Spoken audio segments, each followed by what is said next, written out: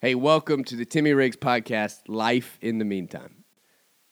You know, everything that is worthwhile is uphill, or at least that is what John Maxwell says. And he seems like he has it going on. So I was thinking about that last night, and I was thinking about my year. Yesterday was my birthday, and I agree. I was like, you know what? Like this year, a lot of the things that I did were challenges. And I thought specifically about a hike I went on. I've talked about it before, but I went on a hike with my friends Chris and Jake, and it was 5 days, 53 miles, and it was really hard. And even afterward, I was like, man, I'm never going to do that again. But last night, thinking through my year, I was like, you know what? I need to do it again. You know, I don't know why, but it had such a reward. It was so beautiful. Brought up so many great memories, right? And the thing about it was definitely hard. And I think that in life, you know, we want to avoid hard things, but we know when we do hard things, like the right results happen. And we tell people, hey, do hard things. The thing about doing hard things is it's not an isolated thing. Like that was just tough. Usually it's also scary. It's a double feeling. So it's hard, but it's scary. And so that was the hike for sure. Because on the hike, I could slip, I could fall. I did at one point, right? And I could not make it to the end, and I could get eaten by a bear. There's a lot of things. You get poison ivy, like a lot of things that make it scary. What if we got on the wrong path, right? And then also, it's just hard in general. We had to climb, 12, 15 miles a day uphill. It was challenging, but it was also scary. It made me think about the woman who had a sickness. She had an ailment, and it was for 12 years she had this bleeding issue, and she had exhausted all of her resources to get it fixed, and she didn't really know what to do next. And all of a sudden, she hears about this guy coming into her town, and his name is Jesus. And she's hearing really good things about him, and she's hearing, hey, this guy's life is changing other people's lives, and even people who are sick and need healing. And the thing about her, though, in her time period is that she was definitely an outcast. She was seen as unclean, that she could actually make other people unclean because of her sickness. And so she couldn't really be in the town. And so she's left with basically this scenario where, hey, getting to Jesus, having him heal me, is going to be a really hard task. Not only that, there's a lot of fear that comes with it. It's really scary because if she got caught, if somebody noticed that she was there and she wasn't supposed to be there, she could get banished forever or literally killed on the spot. And so there's a lot of fear that came with this hard task. But as Jesus is coming into town, she's like, I have to do it. I don't have another choice.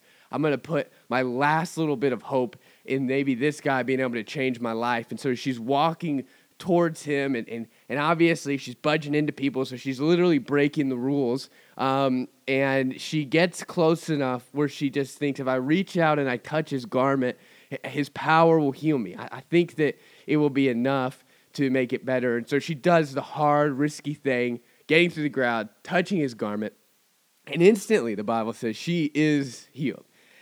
Jesus turns around. It's kind of a funny moment because he turns around and the disciples look at him and he's like, hey, who touched me? And they're like, gee, there's hundreds, maybe thousands of people in this crowd. What do you mean who touched you? Like, of course, a lot of people did. Jesus is like, no, this touch was different. And I can tell that this touch came out of a risk, out of going for it, out of courage, and it released my power, right? The faith that was involved in this touch did something different than some of the other people bumping into me. And the woman, in fear, drops to her knees and just says, it was me. I did it. And who knows what she knows what's going to come next. She doesn't. Jesus, of course, looks at her and probably with a smile and just, hey, you're healed. Your faith is healed. You go. Sin no more. Live life completely full. And I think that story is really interesting to me because it was hard for her, but it was also really risky, and a lot of life is that for us. But I think there's something even more specific about the story, is that everybody else around Jesus in that crowd had the same opportunity as that woman. And I think there was probably a lot of other hurting, broken, sick people in that crowd that because they saw how hard it might be to get to Jesus and because of the risk associated with it, they just decided, you know what, I'll just kind of follow along with the crowd, but I don't know if I'm actually going to take the risk of being fully healed. I don't know what could happen to me. Jesus might get mad. Who knows?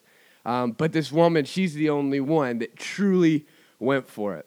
And I think when we see people who are living, deep relationships with God, walking with God, and it just seems like, man, it seems like God is just constantly whispering in their ear. Or people that have really healthy home lives, whether that's just with their spouse or with their kids or their parents or siblings, or people who seems like they're doing their dream job.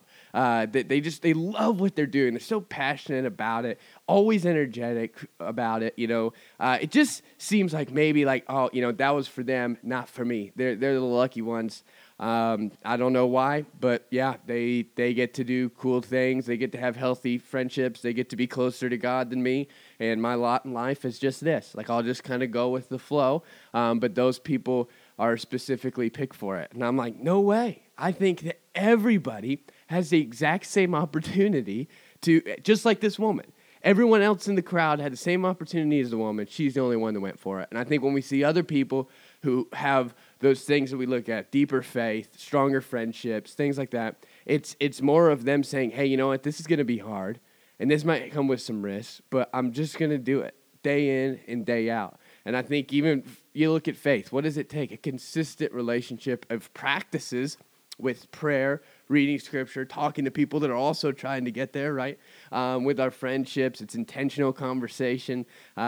With our jobs, it's truly figuring out what we're passionate about, because passion, it generates energy. It just does, and it really helps you live into that purpose. And so basically, bottom line is, I lived my 27th year, I don't know how you calculate it, but I'm 27 now, so I don't know. But I did a lot of hard, scary things this year, and I'm going to do them again this year, because I'm like, oh my gosh, actually confronting the things that I want to change or I want to do better might be a little bit risky and scary, but man, it's totally worth it, always worth it on the other side.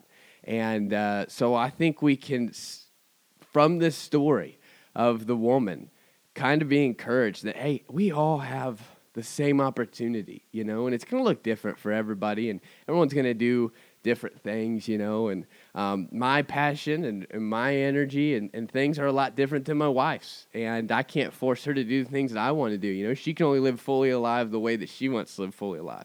But with all that being said, I think doing hard things is important, and you got to do it scared. All right.